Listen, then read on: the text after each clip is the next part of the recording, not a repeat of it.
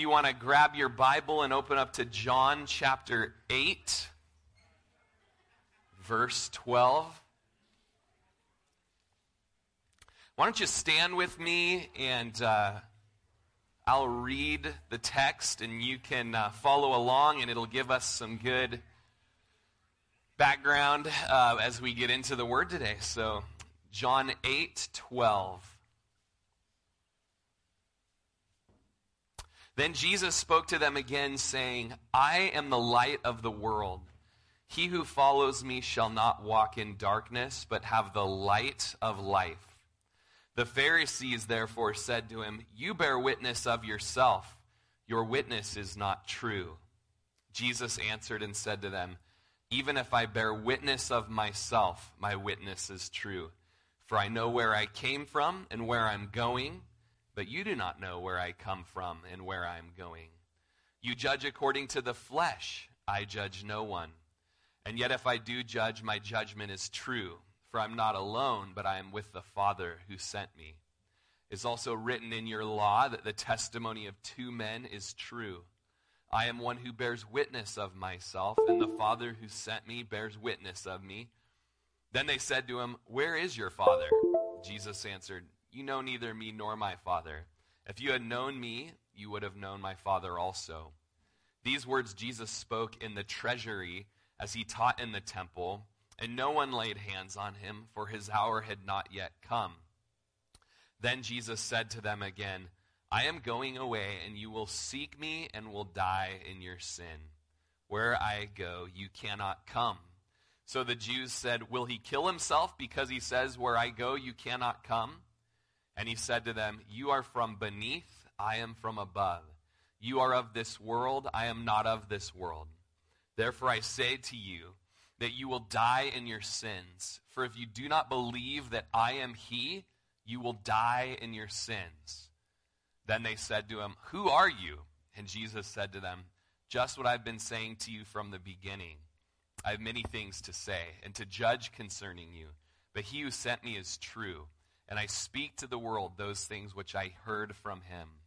They did not understand that he spoke to them of the Father. Then Jesus said to them, When you lift up the Son of Man, then you will know that I am he, and that I do nothing of myself. But as my Father taught me, I speak these things. And he who sent me is with me. The Father has not left me alone, for I always do those things that please him. As he spoke these words, many believed in him. And Lord, I do pray that as these words are spoken over us, many would believe in you.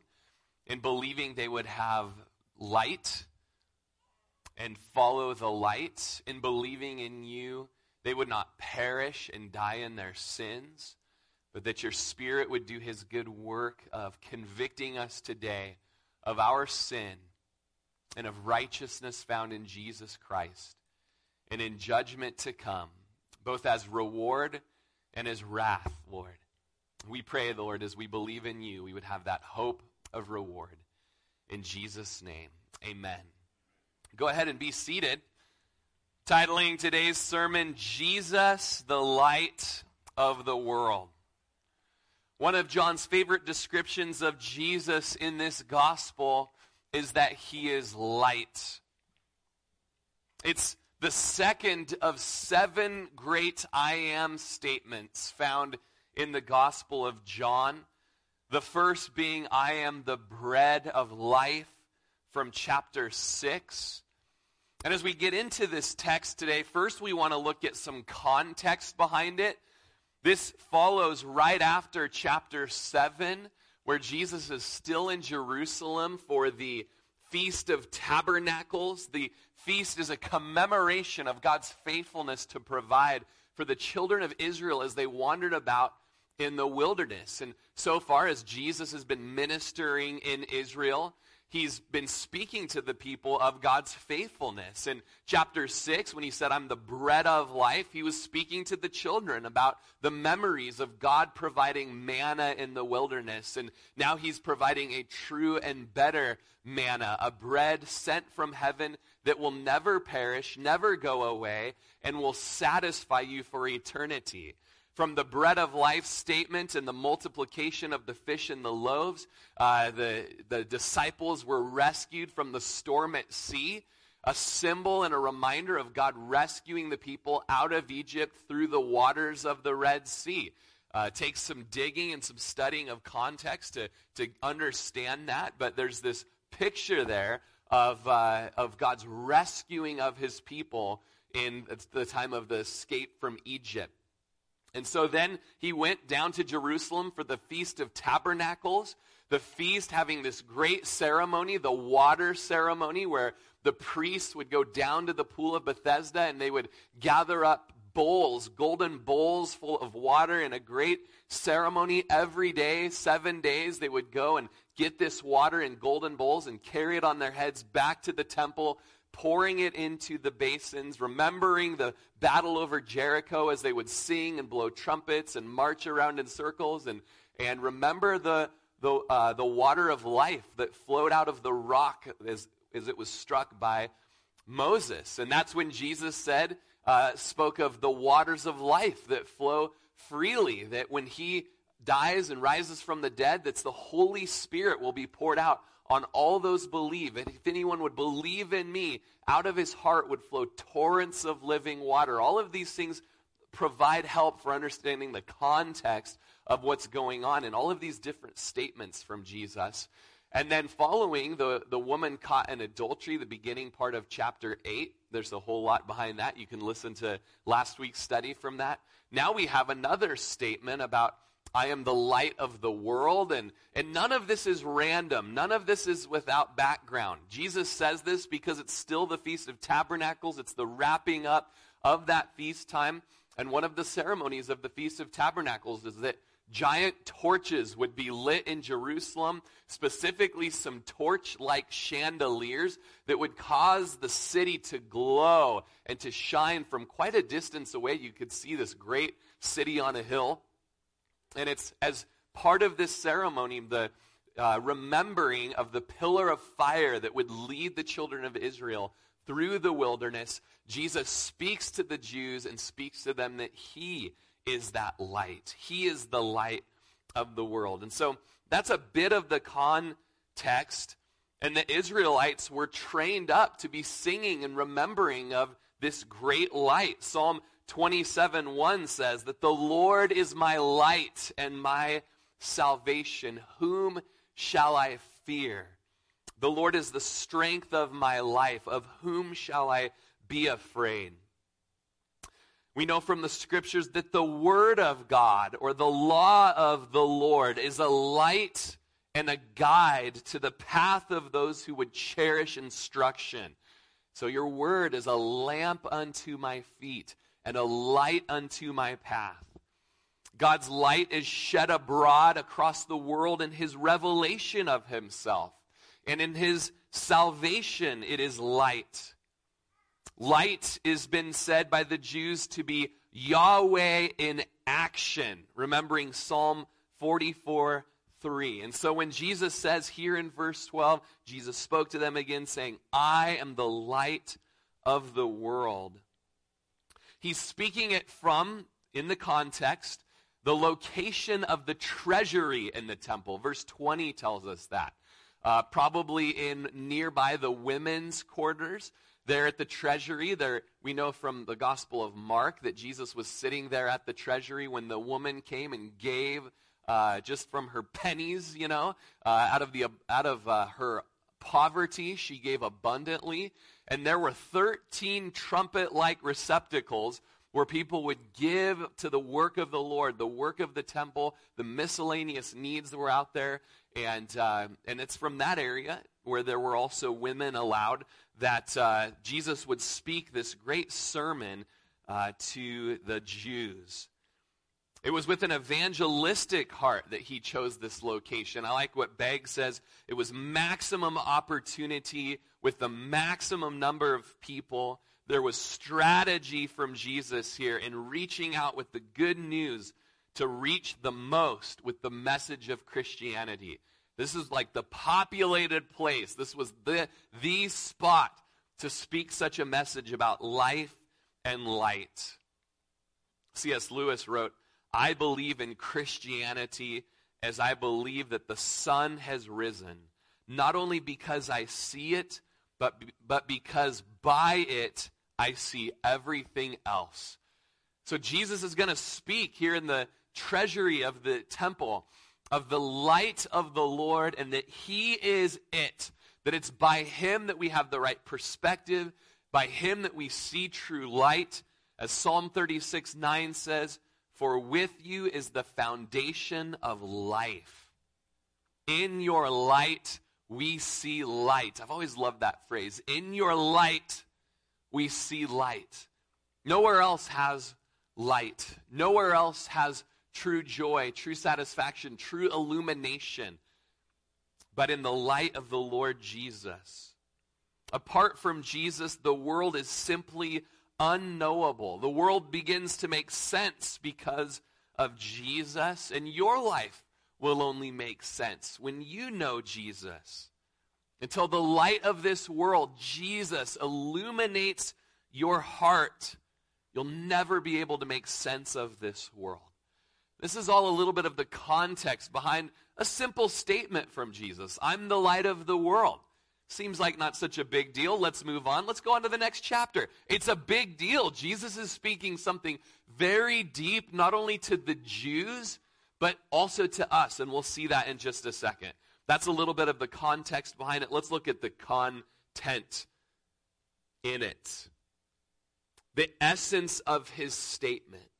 I am the light. What he's saying in essence is, I am divine. I am divinity. I am God. The cults will say, and this is really the main way you can just right away figure out if something is a cult, false teaching. Who do they say that Jesus is? If he's a mere man, if he is a created being, if he's an angel or just a prophet, but he's not God, the creator of the world, the second person of the Trinity, that is against Christian orthodoxy.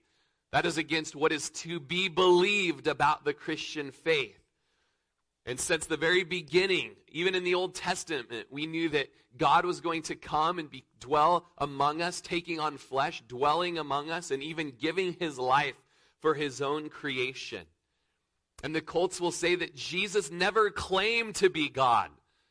And that is completely false, and especially in the Gospel of John. The whole theme of John is that Jesus is God. Jesus will say that he's God multiple times. The Jews will understand that Jesus said that he was God. Jesus understood that he was saying he was God, and Jesus would be crucified because he said that he is God. And in this section, verses 12 through 30, we're going to see multiple statements from Jesus that have either directly or connotations of his divinity. And so the Jews knew even here that Jesus was getting to the point that he is divine. He's referring to Isaiah 49:6. Indeed, he says, is it too small a thing that you should be my servant to raise up the tribes of Jacob, to restore and preserve the preserved ones of Israel? I will also give you as a light to the Gentiles. This messianic prophecy, the Messiah would be the light, not only to the Jews, we're going to see in just a minute the second thing in Jesus' statement, but to the Gentiles as well, that you should be my salvation to the ends of the earth. The coming eschatological age in end times would be a time when the Lord himself would be a light for his people. A light for the Gentiles, light that is salvation, saving people to the ends of the earth. We just read through the minor prophets during our week of prayer and fasting, gathering 3 times a day, and some of these minor prophets are great memories of 2 weeks ago in Malachi 4:2. But to you who fear my name, the Son of Righteousness shall arise with healing in his wings. And you shall go out and grow fat like stall-fed calves. That sounds pretty good, doesn't it? And so the minor prophets would speak of, even though the minor prophets spoke of death and destruction and judgment that comes through our sin, Those minor prophets never would leave those warning statements apart from the hope that Jesus would send the Messiah, or that God would send the Messiah, the Savior of the world, the second person of the Trinity, to come and set up his kingdom and bring light and life back to the world and back to Jerusalem. There would be such righteousness coming with healing in his wings that there would be health. There would be health and fruit and productivity. Our book, John, began with this great declaration of Jesus being light. In chapter 1, verse 4, in him, this is speaking of Jesus, in him was life, and that life was the light of men. And the light shines in the darkness, and the darkness did not comprehend it. There was a man sent from God. This is John. This man came for a witness, verse 7, to bear witness of the light, that all through him might believe. John the Baptist, he was not that light, but he was sent to bear witness of that light. That was the true light, which gives light to every man coming into the world.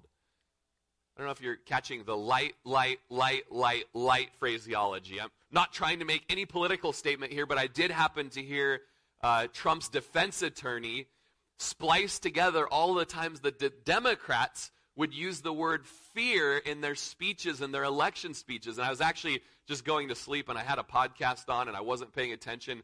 And then I'm hearing a defense attorney like, okay, so this is all the times you guys said it, and there was like 4 minutes of just the word fear being used. Fight. Fight, and this is no political statement. Just there was a lot of words fight in there, And get ready, because today it's light, okay? Light. It's Christmas time, you guys. Light and life to all he brings. Risen with healing in his wings. Mild he lay his glory by. Born that man no more may die. Born to raise the sons of earth. Born to give them second birth. It's the gospel. What does it mean that he is light? Light and life to all he brings. He's going to say in the next chapter, in John 9:5, as long as I'm in the world, I'm the light of the world. What about when he's not in the world? Well, then he passes that torch on to his disciples when he would say, now you are the light of the world. A city on a hill cannot be easily hidden. You're full of the Holy Spirit now. Power and fire and illumination. Now go out as Christians. It means little Christ. I'm not saying that we're Jesus here, but we represent him to this world. Little Christ, little torches, little fire embers out there, the light of the world. John chapter 12, in a few weeks we'll be there. Jesus said to them, a little while longer the light is with you. Walk while you have the light, lest darkness overtake you. He who walks in darkness does not know where he's going. While you have the light, believe in the light, that you may become sons of light. And so we had the essence of his statement, and the essence of his statement is divinity. He is God. And now we have the extent of his statement. Okay, so you're the light of the world. How far does that reach? How far does that go? And it is in that phrase, of the world. How far reaching is his light? It's global, you guys. This is super encouraging for those of us that are on the opposite end of the world from where he spoke this. We would be reading this and going, man, it would be nice to be over there where he was the light at some point. And it's global. The extent is that it reaches all the way to Oregon, and even beyond geographical bounds, it reaches to the rich. And his light reaches to the poor and to the youngest and the oldest. It reaches to the Jew and the Gentile alike. It reaches to the successful, and it reaches to those that are just complete failures and can't do anything right. No matter who you are, Jesus is God, and he will come and illuminate your world and bring hope into your heart. He will change you. He will drive the darkness away. And we look around us, and evidence of darkness is all around us. Death, decay, divorce, suffering, severance, darkness. It's here that Jesus declares the true state of men and women. For there to be light, you got to realize that there's darkness somewhere. And the whole of Scripture tells us that that darkness came when we rebelled against God. When we said, I'll do it my way, thank you very much. I know better than you, creator of the universe. Just trust me for a little bit. Just let me run with this. And right away, it went bad. And for the rest of human history, it's gone bad. And even we, who have such a beautiful nation and such a great 200-and-something-year-old history, just such wonderful things, we realize it's still darkness. There's still depravity. This is not the kingdom of God. Your kingdom come, your will be done, but this isn't it apart from you, Jesus. There must be more than this. We need more of your light. And the hope is for us today, as Jesus follows up by saying, he who follows me shall not walk in darkness. And so there's the essence is that he's divine. The extent is that it's for the whole world. And now there's an invitation from his statement.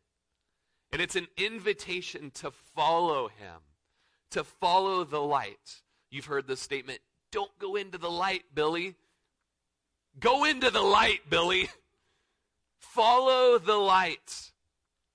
If you follow him, speaking of forsaking yourself and your ways, so that you can be about him and his ways.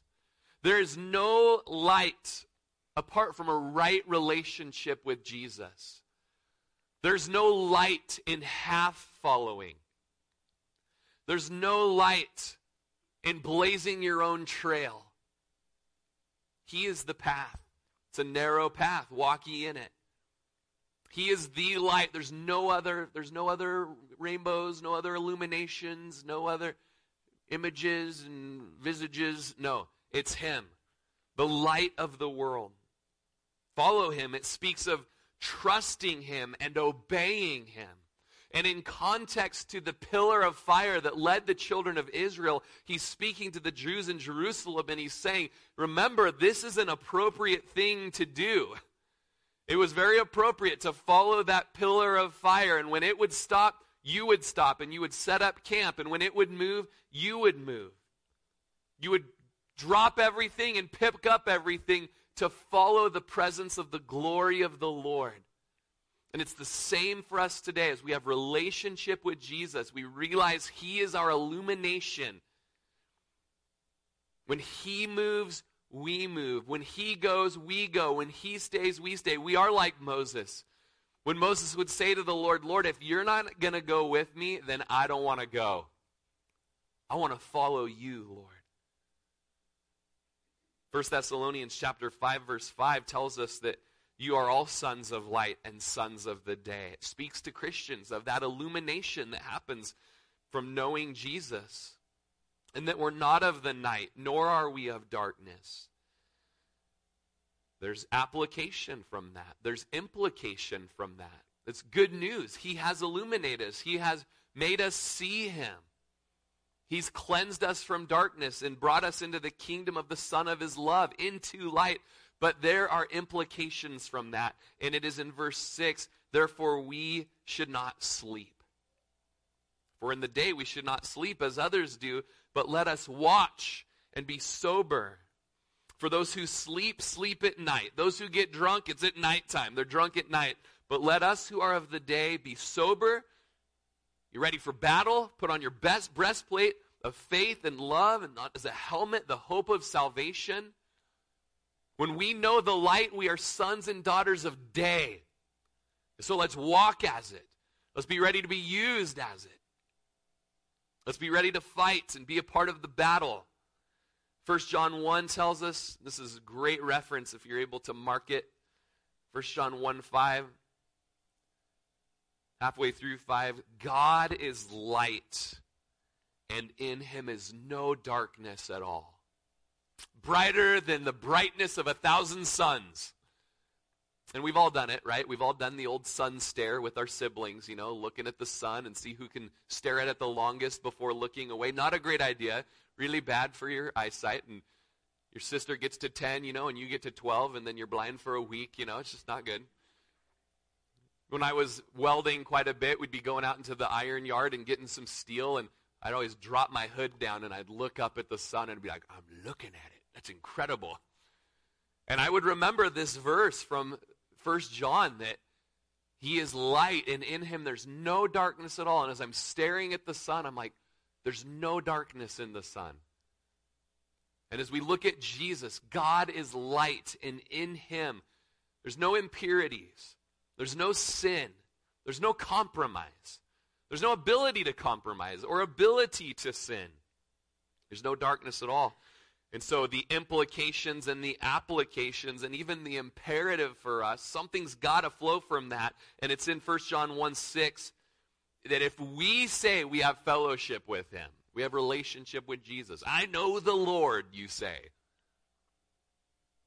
But we walk in darkness, we lie. We don't practice the truth. Maybe that's a really good and necessary, convicting sentence for you today.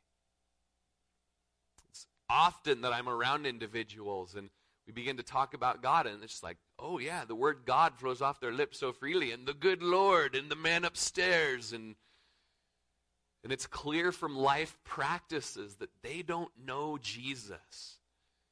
They don't know the light. They're not following the light.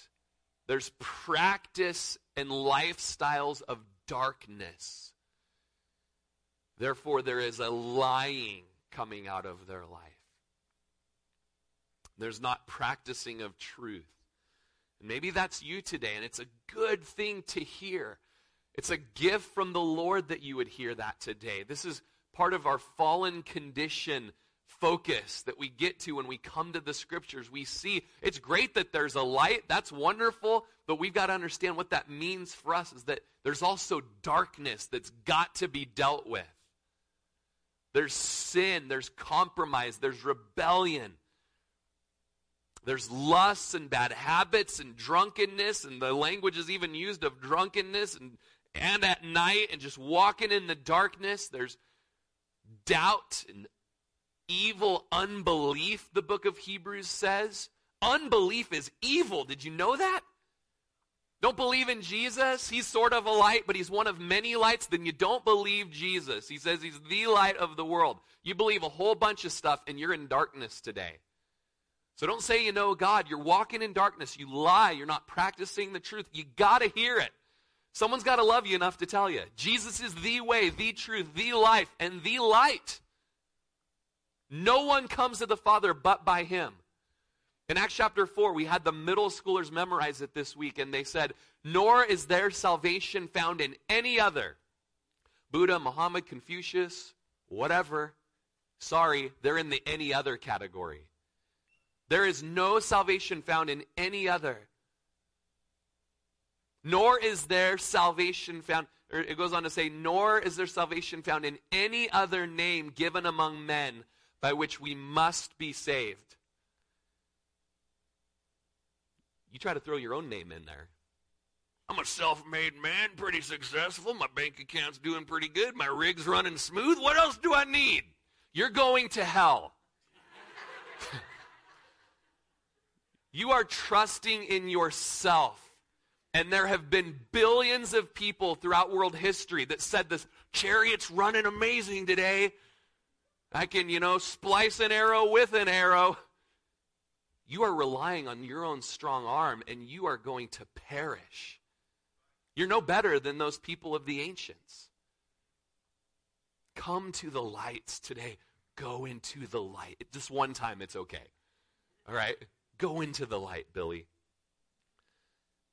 And that 1 John passage, it's so straightforward. Because 1 John's all about like, hey, if you say this, oh, I'm godly, I'm a Christian, but you do this, then you're lying. And John just calls it like, and he's the apostle of love.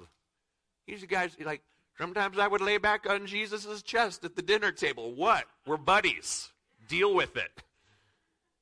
By the way, if you say you're a good Christian boy, but you're walking and practicing habitual sin, you're lying, you're walking in darkness, you're not practicing the truth, and you need to repent. You need to repent. Faithful are the wounds of a friend. When people speak the truth, it bruises. But you know what? The kisses of the enemy are deceitful. The world will tell you what you want to hear.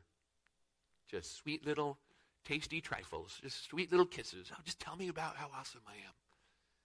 They'll tell you that straight to the pits of hell. You'll be separated from God forever.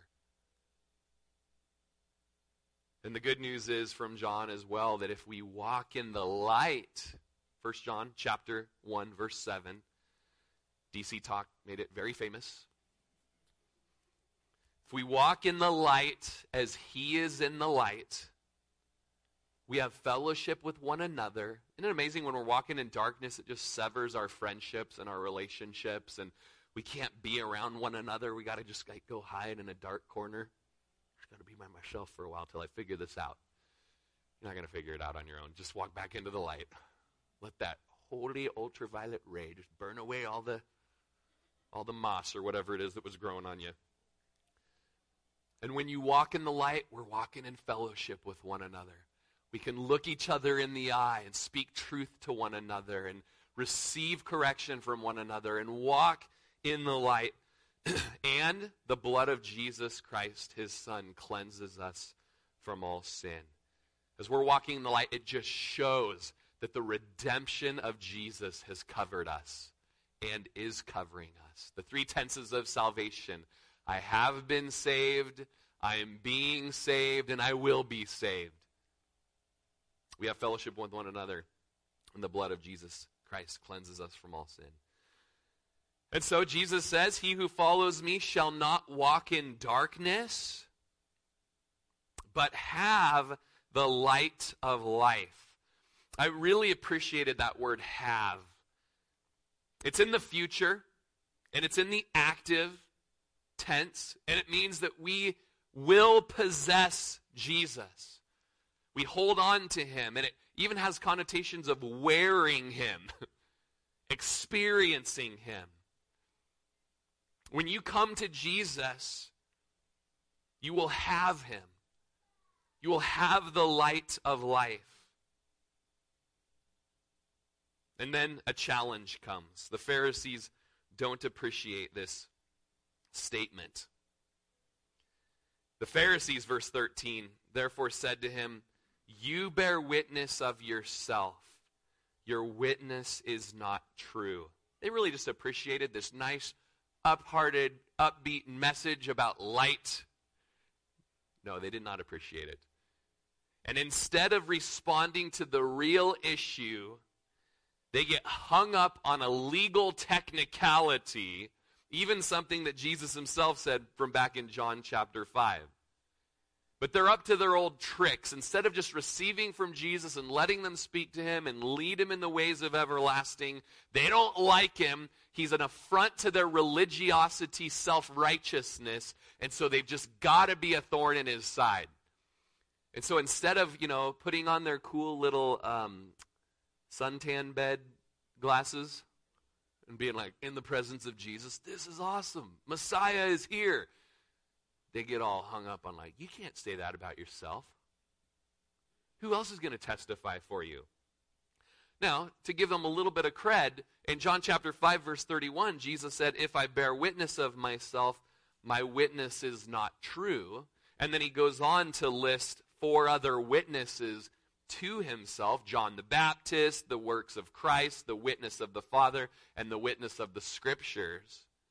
But what he was saying to them was, if I bear witness of myself, my witness is not true to you. I realize you need something else to back this up. I'm telling you, and he's going to say that I have got witnesses. I got plenty of witnesses to back me up. I've got the Father backing me up. In verse 14, kind of a great subtitle for this moving into it is that Jesus gave up heaven to give us heaven. How can Jesus say such a thing about him being light? Well, because he came from heaven. In verse 14, Jesus answered and said to them, even if I bear witness of myself, my witness is true. See, in John chapter 5, if I bear witness of myself, it's not true to you, all right? But it's still true, all right? So, for I know where I came from, and where am I going? But you do not know where I came from, and where I'm going. His opponents here, the Jews that begin to challenge him in his I am the light of the world statement, they have no right to speak because they don't know where he came from. There was a great musical that happened there at the Feast of Tabernacles where they all began to sing, where did you come from, Cotton Eye Joe? Blah, blah, blah, blah. You know, like, where'd you come from and where did you go? And Jesus is like, you don't even know. I'm sitting here trying to tell you guys and you won't listen to me. Now turn that music off. He's going to be speaking to them. I came from heaven and I'm going back to heaven. And you guys are challenging me in my simple statement of the context of the Feast of Tabernacles and the illumination of the lamps and the torches and the light. And I'm telling you, that is me because I'm God and I've come to rescue you all. But you're stuck and hung up down here. In verse 15, you judge according to the flesh. That was their problem. They were temporary. They were all about earthly glory and earthly prestige. And they're resorting to the criteria of the flesh, of fallen mankind in a fallen world. They had no compelling control of the Holy Spirit, giving them insight to hear what Jesus was saying. Their judgment was fleshly. And we can fall into that. Even on that day when Israel was getting a king, and Saul was rejected because of his pride, and so another king, a man after God's own heart, was picked from the tribe of Jesse. Good stock, you know, good young men. And you know the story from 1 Samuel 16:7, and all of these big brothers of David come before the prophet Samuel. Perhaps this is the king of Israel. This ought to be the next one. Look at those biceps and triceps, you know. Look at the delts on this one. Look at him throw a spear, and look at that beard. It goes all the way down to his belly button. I mean, that's royal, you know. And Samuel just kept saying, pass, swipe right. I don't know really how that works, but I think he did. I think he was like, nope, you know. And there was no one left. None of these guys are them. Something discerning going on here in the spirit. Not these guys. Don't you have any other sons? You stopped at like 6, you know. And you know, oh, well, there's one more, but he's out watching the sheep right now, you know, and go get him, bring him here. And it was this red-headed, ruddy, good-looking young man. And in 1 Samuel 16:7, the Lord said to Samuel, don't look at his appearance or his physical statute, and this is from the first brother, because I've refused him, for the Lord does not see as man sees. For man looks at the outward appearance, but the Lord looks at the heart. And these Jews, they were looking at Jesus' outward appearance, and Isaiah 53 says about the suffering servant Jesus, there was no form or comeliness in him that when we looked at him, we would desire him. I mean, when Jesus walked into the temple court, the Bee Gees weren't playing, you know. It's like, you can tell by the way I use my walk, you know. That wasn't why, okay? He was like a dry bush, Isaiah 53 says, like a twig coming out of the ground. You know? That was, I mean, that you would have to want to follow him because of the witness, the anointing of the Spirit on his life. And they were looking at just the outward appearances. What can the flesh offer us? How could he maybe kick the Romans out of Dodge? What can he do here? Jesus says, you guys are just fleshly, temporary, about earthly glory. And he says, I judge no one. He will judge, and he would discern, no doubt. But his first coming was not a coming of judgment, it was a coming of salvation. He will come again one day, and in his second coming, it will be a coming of judgment, where wrath will be poured out upon those that have rejected him. Carson says Jesus means that he doesn't judge anyone at all the way his opponents do. He does not appeal to superficial, fleshly criteria, and according to that, mark people up or down. Because verse 16 goes on to say, and yet if I do judge, I don't judge your way, but if I do judge, my judgment's true, not based on those earthly appearances. It's a judgment where I'm not alone, he says, but I'm with the Father who sent me. If I judge, NIV says, my decisions are true. I stand with the Father who sent me. Verse 17, it's also written in your law that the testimony of two men is true. I am one, verse 18, who bears witness of myself, and the Father who sent me bears witness of me. I wrote in my notes as I was reading that, after what Jesus said about judgment and two witnesses, I just put, is this a kosher statement? Is this kosher? Of course. But how? Sometimes you just got to write questions down as you're like, And then appreciating D.A. Carson, he is peculiarly the one who testifies with full qualification for doing so, for the reasons specified in verse 14, 16. The other one qualified to do so is the Father. And in chapters 4 through 16, the Holy Spirit will also be given as a qualified judge. Questions asked in verse 19, where is your Father? They like to deflect, right? Like, light of the world here. Where are you coming from? Where are you going? Who's your Father? It's like, you're not listening. They said to him, where is your Father? And Jesus answered, you know neither me nor my Father. If you had known me, you would have known my Father also. Again, they think purely human plane. Perhaps they're picking on him a little bit here. Like we heard about the virgin birth guy from Nazareth, right? Might be a little bit of picking on him going on, or just unaware of where Jesus is from. Verse 20 goes on to say, these words Jesus spoke in the treasury as he taught in the temple, and no one laid hands on him, for his hour had not yet come. Verse 21, then Jesus said to them again, I'm going away, and you will seek me, and will die in your sins. Where I go, you cannot come. Here's the origin of Jesus' authority that shows he is authentic. That he has come from heaven, and he's going to heaven again. He's going to a place where they can't come, even if they would seek him. And the method that they're trying to come or would try to come, they wouldn't make it anyways. And there's this great phrase that's going to be mentioned 3 times in the rest of our text here. You might underline it. It's again what we call the fallen condition focus. It's where we show our desperate need for a Savior. Because he is speaking to some of the most religious, self-righteous, outwardly polished, full of rules, rituals, and religion. I mean, these guys reeked of religion, okay? And he's telling them, you will die in your sins. They need a Savior. They need redemption. They need atonement. How could it be otherwise? To reject the Son, Jesus, is to reject the Father. We saw that in chapter 5, verse 23. So how will they enter the presence of the Father in the last day if they are in a state of leaning on their own self-righteousness and not leaning on the righteousness and resting in the righteousness of Jesus? Now, don't tune out, guys, okay? Give me the next 12 minutes, okay? 12 minutes? You guys can do that. That's worth a slap in the face.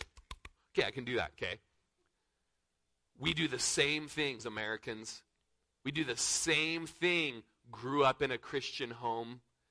We do the same thing. I'm Lutheran, I'm Methodist, Grandpa planted the first church of Springfield or whatever. Like, you're leaning and resting on your pedigree.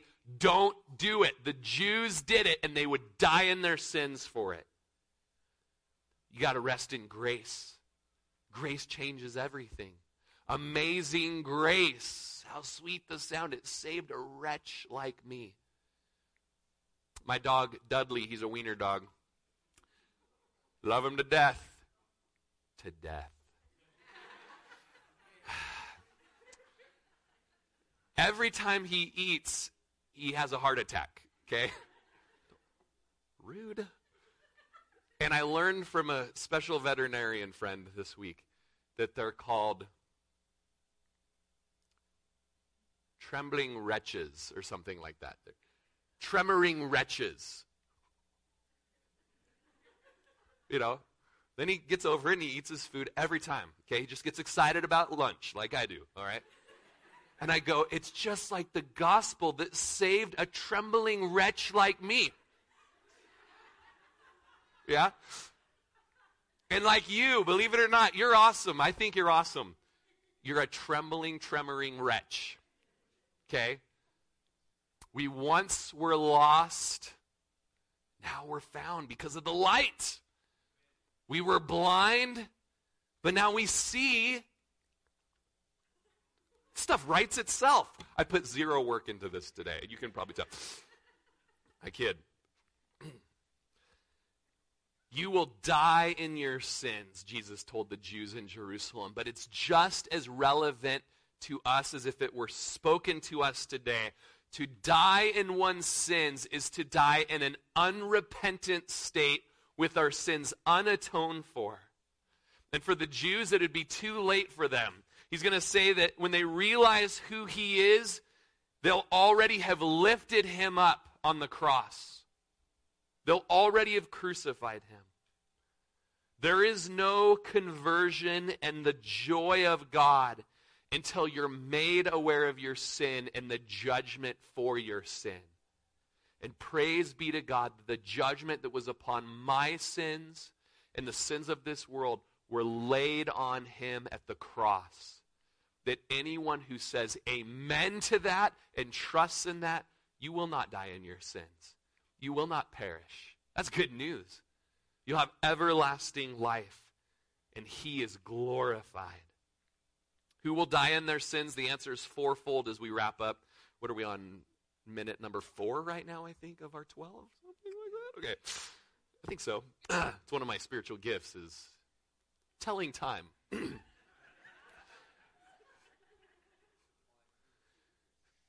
Who will die in their sins? The answer is fourfold. Verse 22, so the Jews said, will he kill himself because he says, where I go, you cannot come? Who will die in their sins? It's the self-reliant, scoffing mockers. In the Greek, it has like a connotation that the answer is, will he kill himself? No. What's he doing? He's going to go kill himself? They knew the rabbis said that those that killed themselves had a special place in Hades reserved for them in the darkest corner. This is a Jewish tale, okay? And Jesus will actually use this phrase against them. I'm not going to kill myself, but I'm going to lay my life down. Okay? You're going to kill me, but I'm going willingly so that I can atone for the sins of the world.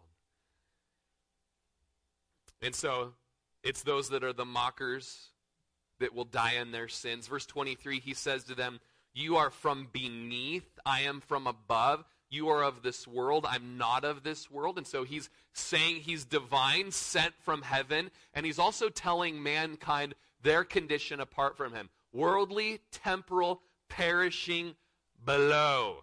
Okay? He says it twice there. So who are those that will die in their sins? Those that remain worldly. Those that are never born again. Those that rely upon the flesh. Verse 24, therefore I said to you that you will die in your sins. Why'd you tell me I'm going to die in my sins, Pastor? Because you're worldly. You're carnal. You've never repented of your sin and turned to the Savior for your sins. You've never turned for atonement for yourself. Therefore I say to you, you will die in your sins. For if you do not, underline this word, believe, if you do not believe, trust in him, rest in him, say amen to him, receive from him that Jesus is the Christ, the Savior of the world, you will die in your sins. Learned in biology freshman year that when there's a concept repeated, it's on the test. Third time, you will die in your sins, you will die in your sins, you will die in your sins if you don't believe in me.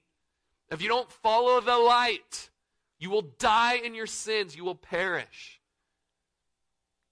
I told you would die in your sins, the ESV says. And then there's this beautiful word, unless.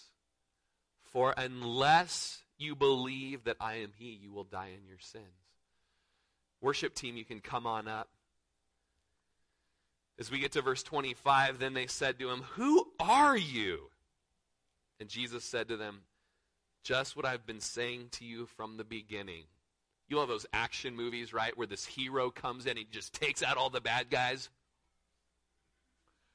And then that final bad guy's like, who are you? And then he has that awesome catch line before he takes him out, This is, I am legend, or whatever it was, okay? And they do that to Jesus. Jesus is just speaking such beautiful, marvelous, light wisdom here. And he says, I've been saying it to you from the beginning. I'm divine. I've come from above. Who are those that will die in their sins? Those who do not know him. Those who are blind. Verse 26, I've said many things to you. I have many things to say and to judge concerning you. But he who sent me is true, and I speak to the world those things that I've heard from him. They did not understand that he spoke to them of the Father. And Jesus said to them, when you lift up the Son of Man, then you'll know that I'm he. What he's speaking of is his death, his crucifixion, when he'll be lifted up. He says it in John chapter 3, just like the serpent was lifted up. And that if anyone would look at that bronze serpent, they'd be healed from their poisonous snake bites. From the book of Numbers.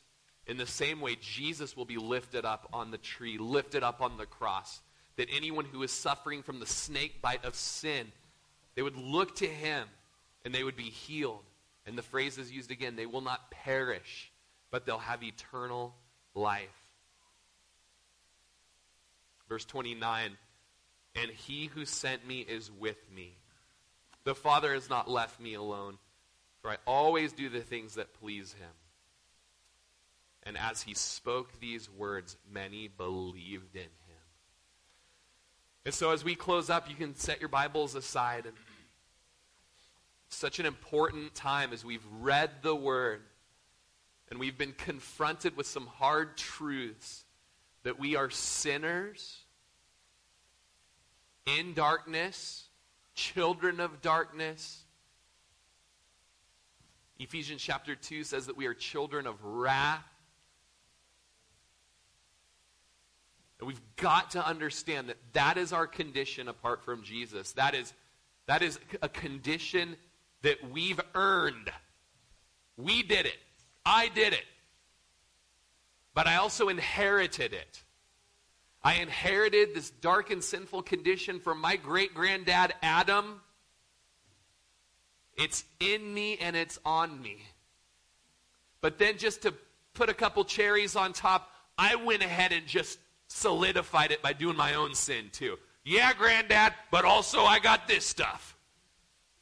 And I chose sin, and I've imputed sin upon myself. I have walked in darkness. Have you? You got to own it. You got to confess it. I see what you see, Jesus. But I hear that you are light. And I hear that you are life. And I hear that I won't die in my sins if I believe in you. If I say yes to you. If I hear this message of the atonement from the blood of Jesus that washes away my sins, cleanses me from an evil conscience, sprinkles my heart with clean water, and gives me a new heart and a new life, so now I can follow you and live a life pleasing to you. If I believe in you, I won't die in my sins. That's grace. That's a wonderful gift of forgiveness. And that I can follow the light. by God's grace, we can follow the light today. Following that light and walk in darkness no more. And today as we close in song, I plead with you to confess a life of dark sin, that you know what you've done in turning away from God. In your past, in your childhood, just let it all before the Lord. Just bring it all before Him. Even this morning, here's what I've done this morning. Here's what I've got an inclination to do this afternoon. Forgive me, Lord. Wash my sins away. Make me as white as snow. Clothe me in your righteousness. Shine on me with this holy light that I've been hearing about. And as we close in song today, I just invite you to stand as you just have that time with the Lord. You can just stay sitting for a while, or maybe you just want to remain seated. That's fine. But if you know that you just need to come to Jesus for forgiveness of sins, you need to, in His light, see light today. You need to have Him expose the dark and hidden recesses of your heart and clean house today. You need Him to put a purpose in your heart to follow after Him and to follow that light and walk in the light as He is in the light. You know you need to believe in Him today, in His way that He's made available for you. Believe in Him, and you will not die in your sins. And just as you let the Lord do business with you today, you just let Him cleanse you. You let Him illuminate you. You let Him wash you clean today. Let Him shine that million candle power spotlight of His goodness into your life. Maybe you would just stand during this last song as a response to the Lord. You might stand and just be counted with Him and say, Lord, all that the Bible had to say about me today, I know it's true. And all that the Bible said about you today, wash me away. Give me all of you.